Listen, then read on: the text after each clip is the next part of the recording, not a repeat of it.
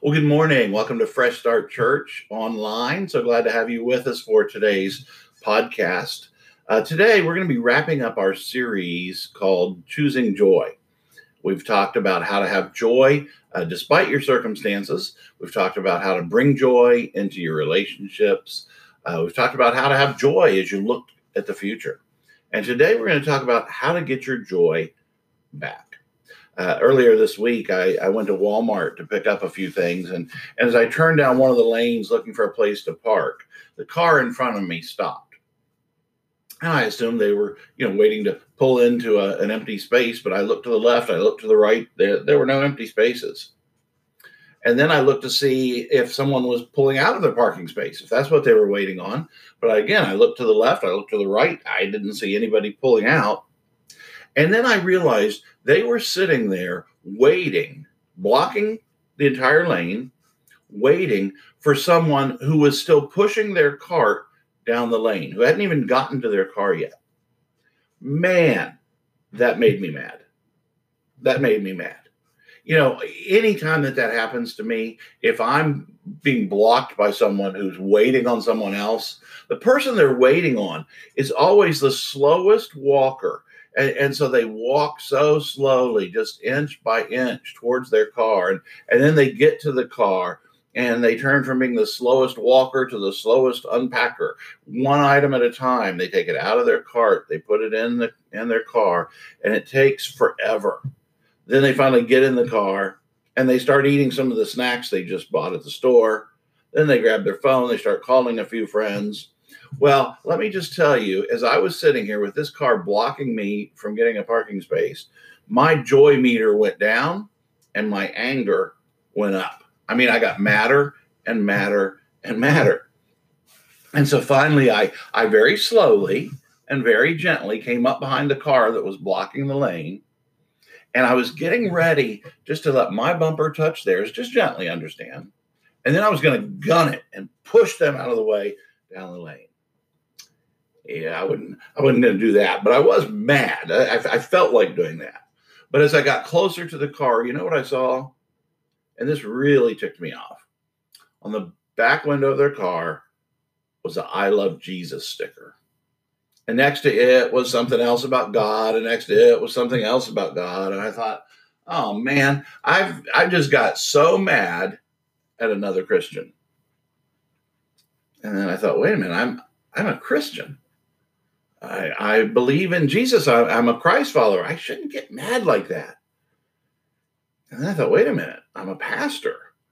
I'm a church planter. I thought, what if I honk my horn and yell at those people and then they visit Fresh Start next week? Even worse, what if they visited last week and then I get mad at them? I immediately realized that my anger robbed me of joy. I didn't feel joy at that moment. I felt nothing but anger and frustration. And I realized how silly that was. And I just said, God, I'm sorry. God, I'm sorry that I let something like having to wait a few minutes behind a car get me that mad. Is your joy meter on empty today? Or has there been a time in the past when your joy meter has gone all the way down to empty? Are there times when you feel like you're just going through the motions of your faith? You're going to church, you're reading the Bible, you're praying, but you aren't experiencing joy like you used to? Or maybe you're not experiencing joy right now, and maybe you never have. We talk about joy, and you really don't even know what I'm talking about in regards to your faith. Well, you picked a good day to come to church because we're going to talk about the number one thing that drains our joy, and we're going to learn exactly how to get our joy back. If you want to get your joy back, do what I did in the parking lot at Walmart. And you can jot this down. If you're listening at home, don't do this if you're driving, but if you're listening at home, grab a piece of paper and jot down some notes here. The first thing you've got to do to get your joy back is what I did in the Walmart parking lot, and that was repent quickly. Repent quickly.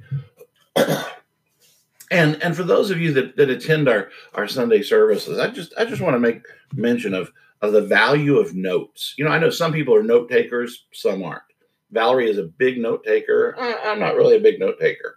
But here's the value. Here's why every week we hand you a bulletin with my outline, with fill in the blanks, with all the scriptures that we look at, and more scriptures that you can read each day throughout the week based on the same topic. Here's why we do that. One, by taking notes, by writing things down, it helps you remember them. It just helps it go a little deeper in your mind. And two, you can use those notes in the future. You maybe today you're doing good, but in the future you're struggling with not having joy. You can grab those notes and look back on them and be encouraged and remember this message. And also you can use those notes to help other people. So even on a Sunday where maybe that topic, maybe we're talking about marriage and you're single and don't plan on getting married, but you know other married people and you know people that are struggling in their marriage, you can help your notes from Sunday to help other people. You can use them to help other people find and follow Jesus. So here's what happened. Because I repented quickly in the Walmart parking lot, the anger didn't continue to burn on me. I mean, it could have made me mad all day. It didn't. Because I repented quickly, I didn't lose all my joy. I was starting to lose my joy. I repented and my joy was back. Today, we're going to look at the story of repentance of King David. If you're not familiar with him, King David the Bible said he was a man after God's own heart. He was a tremendous leader. He was probably most famous early in his life for bringing down Goliath, this giant, back when David was just a kid, a little shepherd boy.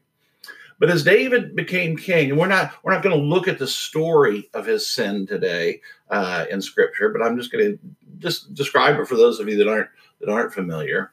David was king, and one day he was up on the rooftop looking out over Jerusalem, and he saw this woman bathing, and she was nude. She didn't have any clothes on. And David lusted after her. He desired her. And he sent for her. And he slept with her. And then she got pregnant. And he wanted to try to cover up her pregnancy. So her husband was a man in David's army off to war. And so he called for her husband, had him brought back to town, thinking, well, he'll come back to town. And when he gets here, he'll sleep with his wife. Later, they'll find out she's pregnant. He won't ever know it's not his baby. Well, that plan didn't work out. So he ended up having her husband sent to the front lines where he was killed. So King David, this righteous king, this great example of godliness, committed adultery and then had someone killed to cover it up. And he didn't repent. He didn't repent until a guy named Nathan came along, and Nathan confronted David. He did it in an interesting way, and we'll look at that story again in depth in the near future. But he confronted David with his sin, and then David repented. So often we don't repent until our sin is uncovered. We don't repent until somebody exposes us. But it would always be better if we would repent quickly. Always. You know why we don't repent quickly? Sometimes it's just rebellion. We're just have no interest in repentance. We're proud of our sin and we just keep on doing it. Sometimes it's contentment. We might not be proud of our sin, but we're not ashamed of it either. We're just content. We've got some favorite sins that we just kind of keep holding on to, and so we never repent of them. Sometimes we don't repent because it would make us feel guilty or ashamed. And that's really pride. Pride is, I don't want anyone to know what I've done wrong. Repent quickly. It's the best thing for you. It's the best thing for your reputation. It's the best thing for your relationship with God. So I want to tell you, just before we look at King David's example of repentance, I want to tell you what repentance is and what it's not. Because a lot of people get this mixed up. Repentance isn't just apologizing. It's not just apologizing for what you've done wrong. If you're a parent, have you ever made your kids or grandkids, have you made them apologize? And sometimes this happens in the church nursery. Sometimes it happens when you have a family or friends over, and all of a sudden one of the kids is crying. You say, "What happened?" And they say, "Oh, he hit me," or "He took my toy." If it's your child that was accused, you go over to them and say, "Did you take their toy?" And they go, "Yeah." You say, "You go apologize. Tell them you're sorry." And they go up and they say, "Sorry." They're forced to apologize, and that's well-meaning, but it's usually not sincere. It's usually not heartfelt, and they're probably going to go do it again. See, apologizing is different than repentance. People say they're sorry, but then they don't change. That's not repentance. Here's what repentance is. You can jot this down. Repentance is turning away from your sin and turning to God. Repentance is turning away from your sin and it's turning to God. Some people ask God to forgive their past, but they don't turn away from it. They say, "Yes, I want to receive Jesus as my Savior. Yes, I want to place my faith in Jesus and receive the gift of forgiveness and the gift of eternal life." And so they ask God to come into their life. They put their faith in Jesus. They ask him to forgive everything they've done wrong, but they don't turn away from it. The military, I've never been in the military, didn't have the privilege to serve our country. I'm so thankful for those that have and that those that are today. But there's very common terms that we all know. When soldiers are marching and they say, "Halt," everybody stops. And then they say, "About face," everybody turns around, "Forward, march," and they start marching in a new direction.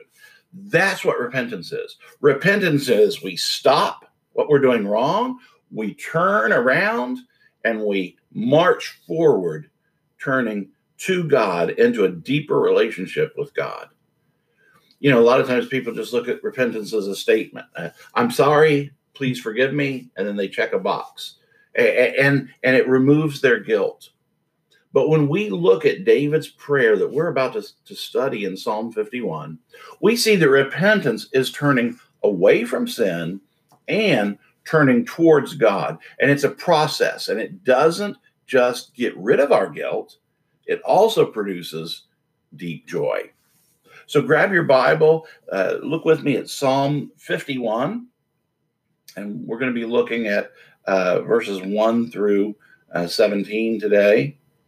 And I use the NLT. People say, "What translation do you use?" I use the New Living Translation. I believe that it's the easiest to understand while still being accurate. And there's times when I'll use other translations, but I just find that to be the easiest for people to understand. And so I love to preach from it. So David starts off Psalm 51 by saying, "Have mercy on me, O God." In the Bible, you'll see the word mercy and the word grace a lot.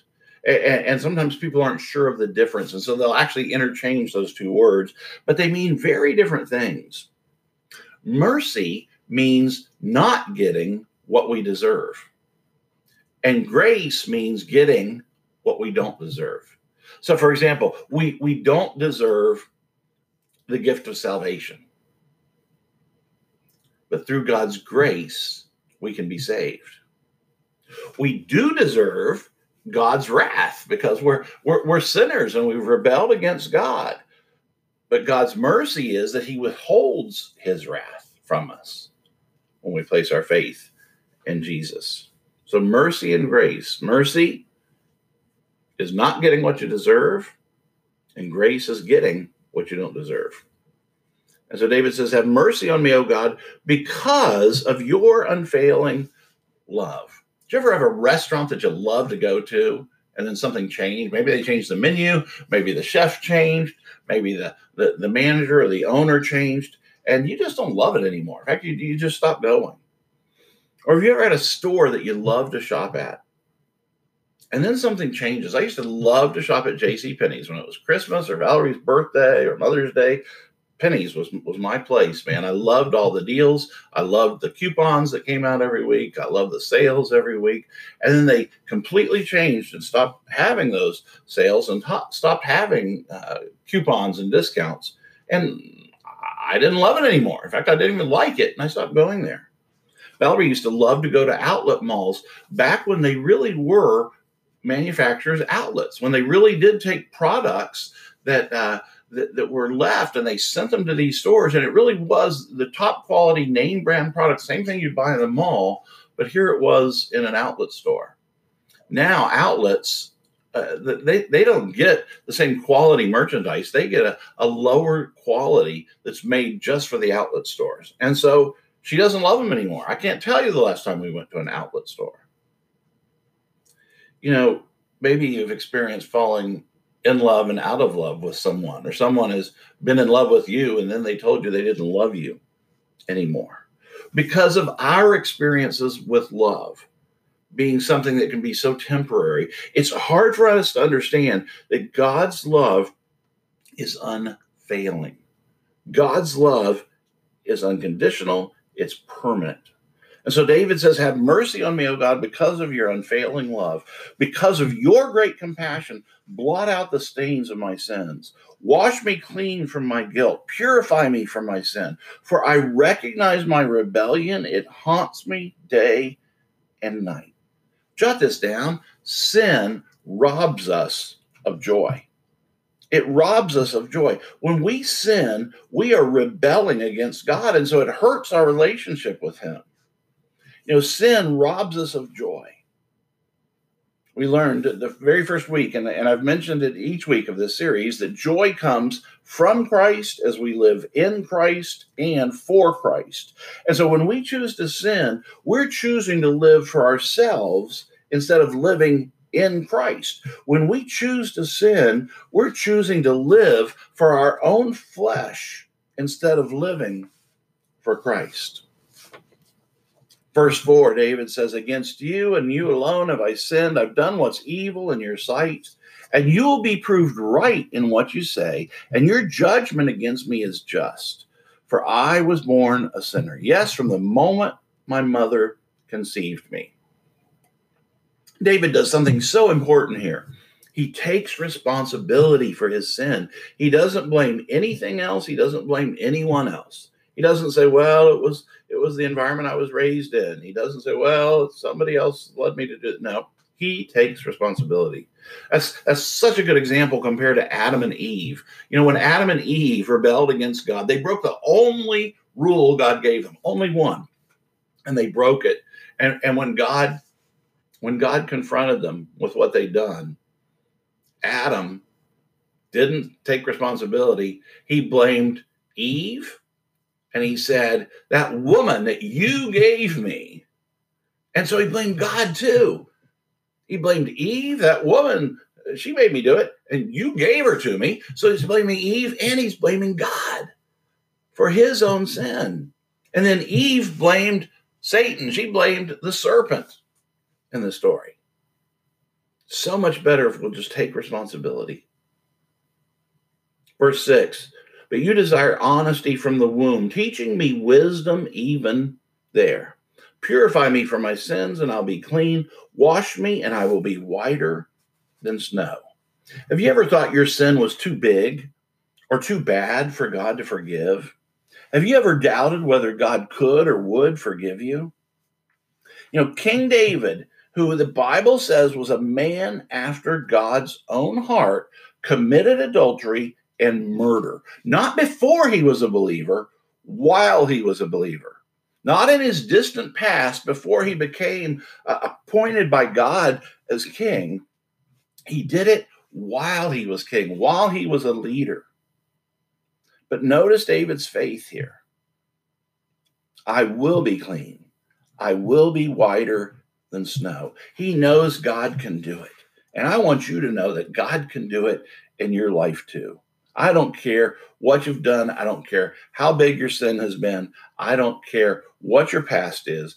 God can forgive you. If you will repent and turn to God, he will forgive you.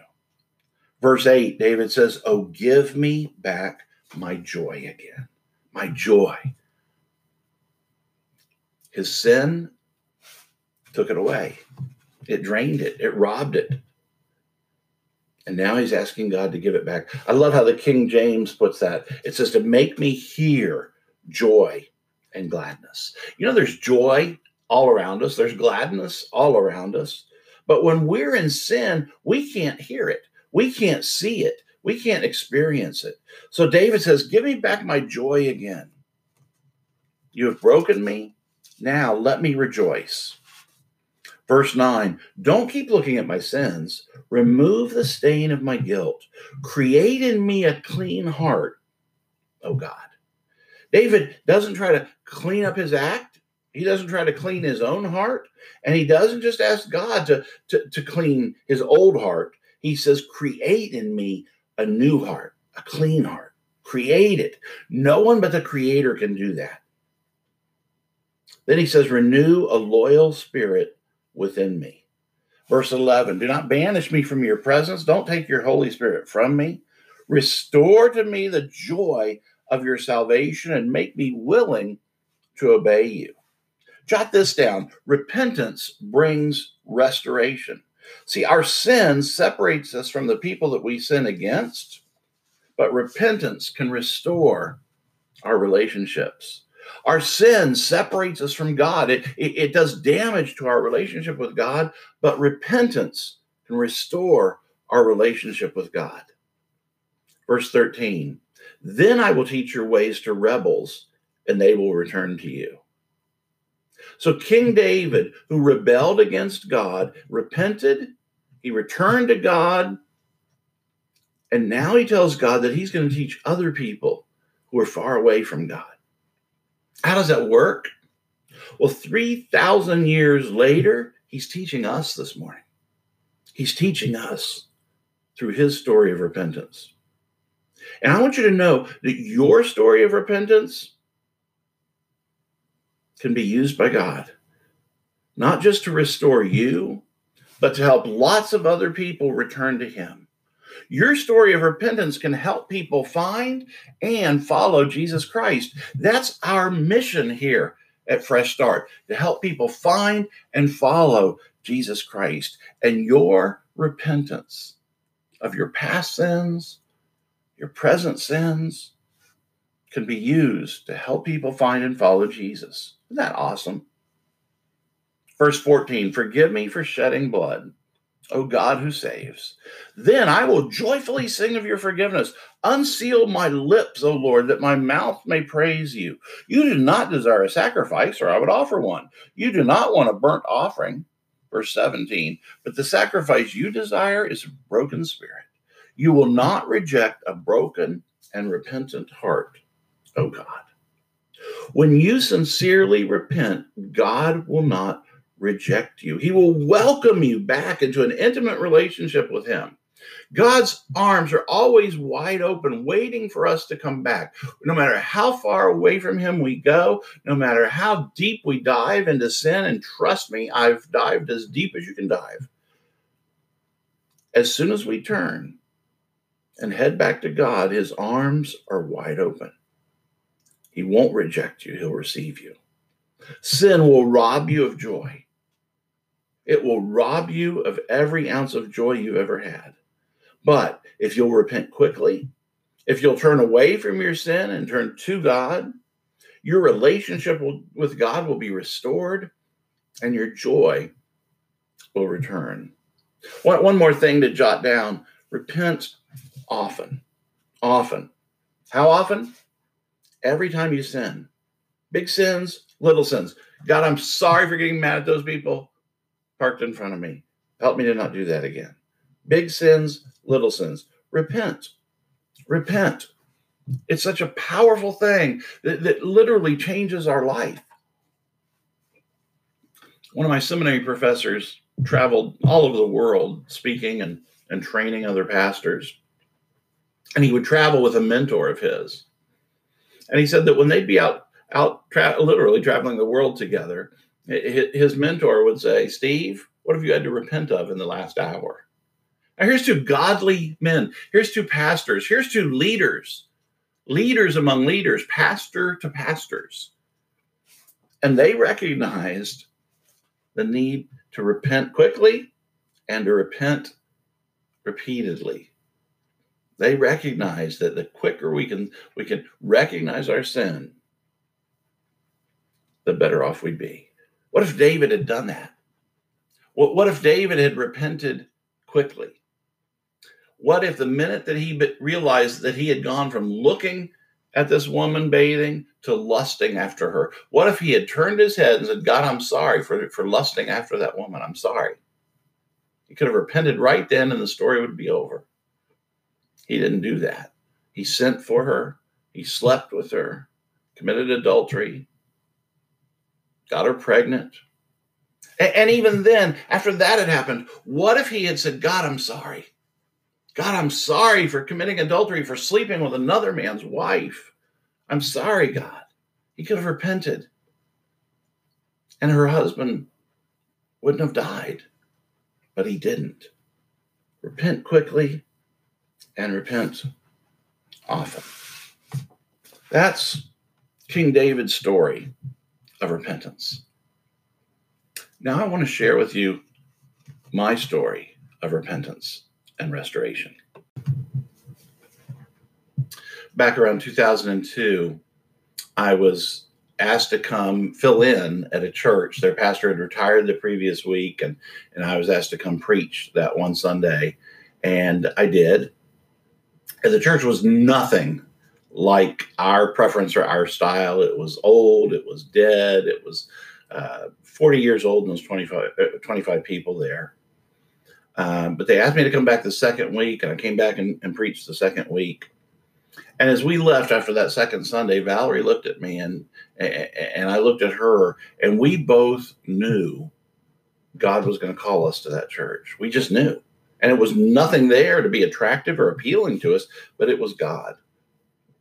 And it took them quite a few months to form their pastor search committee and collect resumes. And finally, they called me as pastor. And I was so excited because I really believed that God had brought me to that church, that it was truly a God thing. It wasn't a career decision. In fact, it paid so little that the deacon, when he presented me with the offer, cried that I accepted it. But it didn't matter what the offer was. We knew that that's where God was calling us. And for the first year, man, I was all in. I gave it everything I had. I preached my guts out every week. And for an entire year, not one person who visited came back. Not one.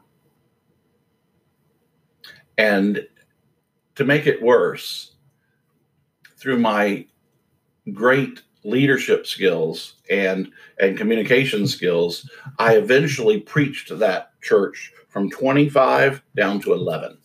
I still remember the Sunday that I looked out and I made people look around the room. I said, count how many people are here. There's 11. Because I believe we're going to look back on this day in awe of what God has done. Well, God began to do some things. And we made major changes, and we transitioned the church from being an older traditional church that was kind of inward focused to a more contemporary church, outward focused. We changed the name. We took out the pews and put in chairs. We changed the style of music. We changed everything. We changed everything. We treated it like a brand new church, and we began reaching new people. And we had lots of ups and downs, but we began reaching new people, and God kept sending us people. We reached a lot of people that were struggling with drug addictions. We reached prostitutes and strippers and all the kind of people that like to hang out with Jesus. And the church began to grow, and we would see people come to faith in Christ. And it continued to grow over the years. And it was common to see someone come to faith in Christ every week. And when we do baptisms, we'd often have 10, 15, 20 people being baptized.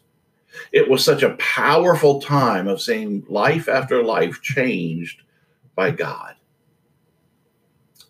And I became kind of the poster boy of church renewal. And lots of people would ask me to talk about, what we'd done and how it had worked. And it was all God. We just tried to follow him. But the church grew. And from from that 11, we grew back up to 25 and eventually to 50 and 75. And I remember when we passed 100 people. And then I remember when we had over 200 come. And I remember when we went from one service to two services. And then I remember when we got up to 300 people coming and we were doing three services in a little tiny building. It held 160 people. And finally, we got up to about 350, 375 people. And man, everything we did was just about reaching more people. We didn't build up a savings account. We took the money and used it to reach more people. And that continued, and it was great, and it was powerful, and it continued until I got ahead of God. I think my intentions were good, but my ego maybe got in the way. My pride got in the way. And I got ahead of God, and we had a roof leak, and the roof had to be repaired, and we didn't have money. As we tried to raise money, but people really didn't come through with their giving. And so all of a sudden, we started going into debt to pay for the roof, to pay for the new air conditioning. And instead of just being more cautious, I just kept spending more money that would come in on trying to reach more people. And it just continued and continued and continued. And we went further and further in debt. And I was the only person that knew about it. I didn't let people know. I tried to fix it by myself, and it just got worse. We outgrew the building, and we were going to move to a school. And so we had to buy $100,000 worth of equipment. It's expensive to be a portable church. We had to buy two 24-foot trailers and a stage and sound system and lighting and all the kids' ministries. I mean, it was a huge deal. And the financing on that fell through after it was delivered. So all of a sudden we owed $100,000 more and couldn't pay for it. And I didn't let anybody know. And it just got worse and worse. The more I tried to fix it, the more I tried to solve it in my own strength and my own power, the bigger the problem got. And I just kept trying to cover it up and keep it quiet and not let anybody know.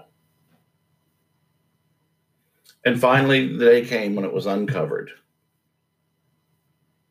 And person after person found out. And then we finally put together a team to try to deal with this. And honestly, their solution was get rid of me. Even those that said they had my back.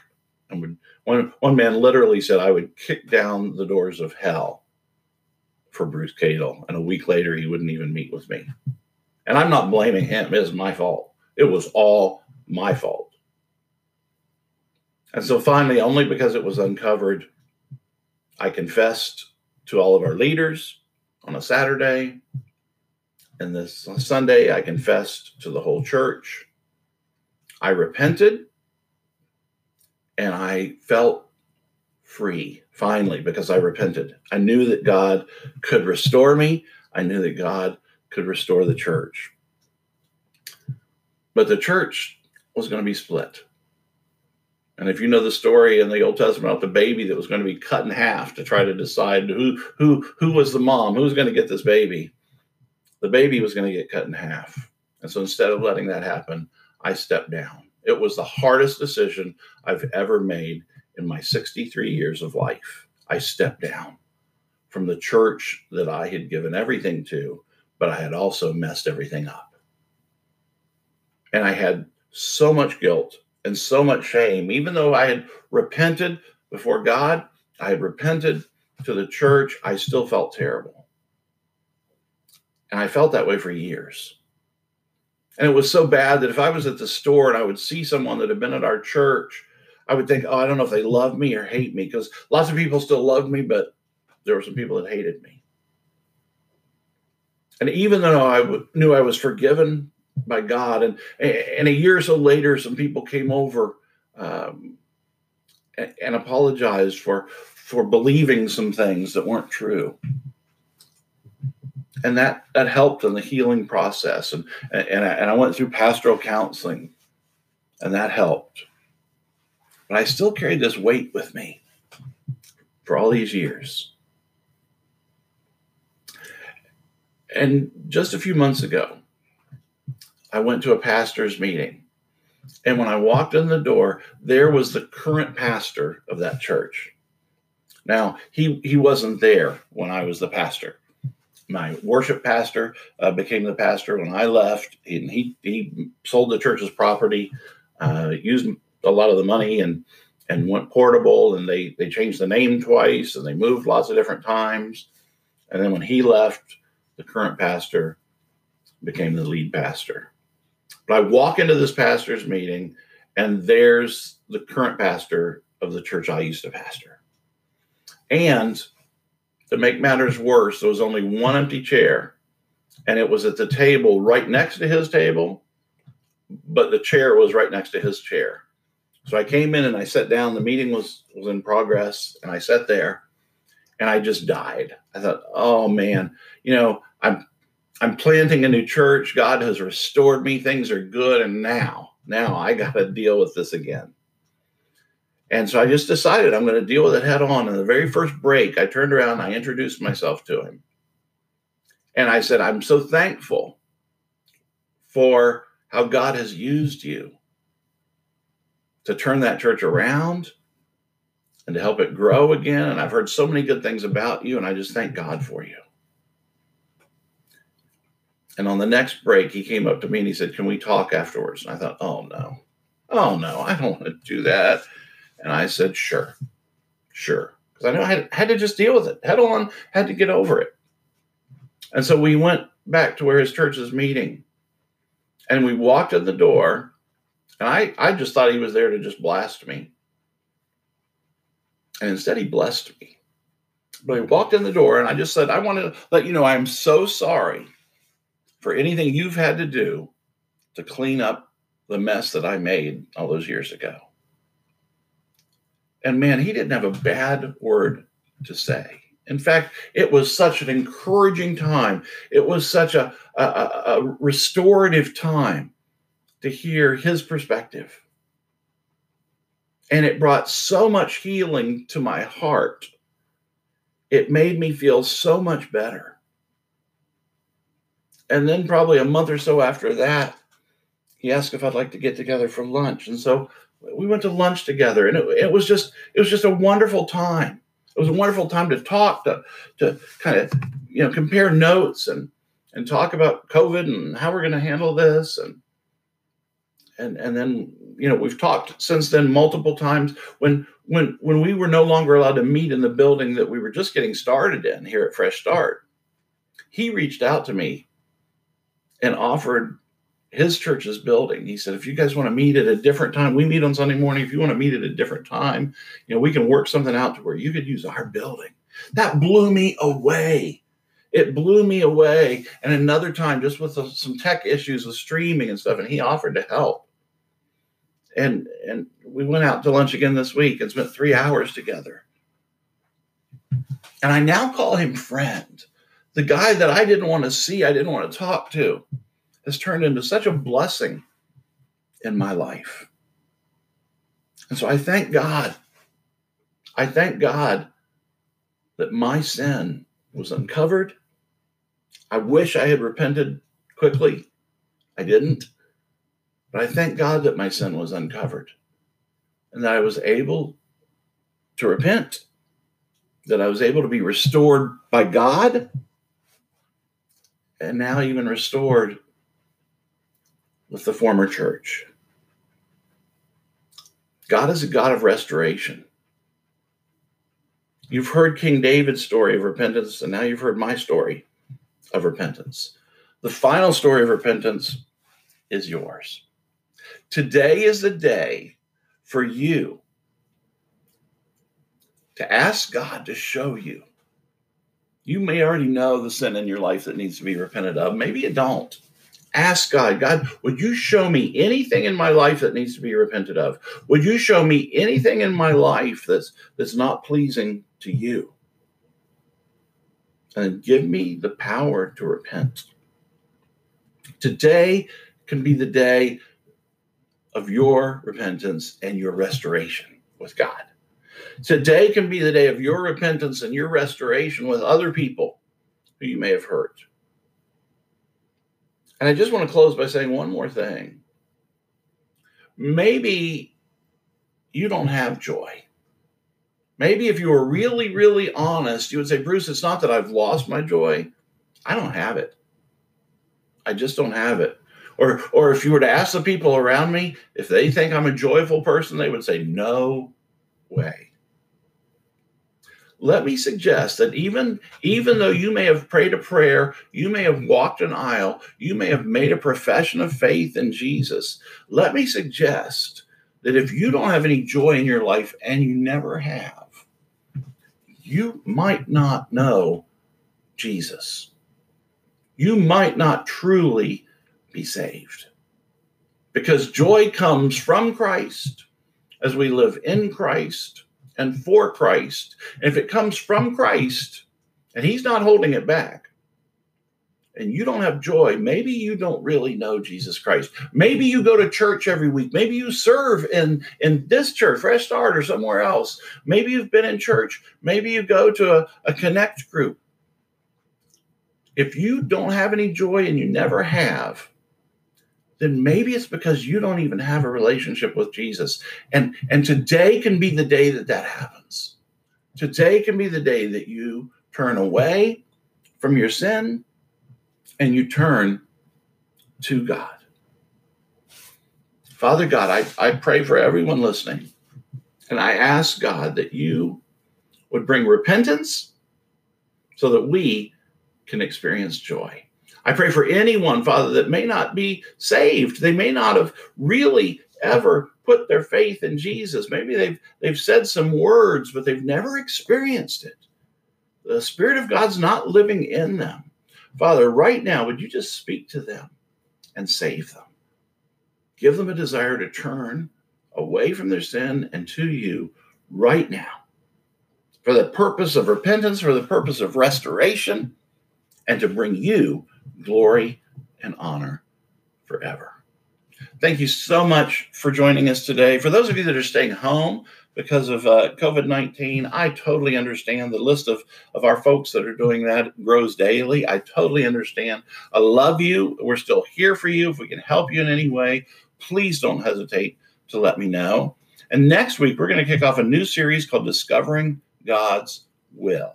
If you've got some decisions, or maybe you've made some bad decisions in the past you wish you hadn't made, maybe you're wrestling with some things right now, some decisions for the future, don't miss this series. It starts next Sunday, Discovering God's Will. We'll be doing it in person, and I'll be doing it here on the podcast. Thank you so much for joining us. God bless you. Have a great day.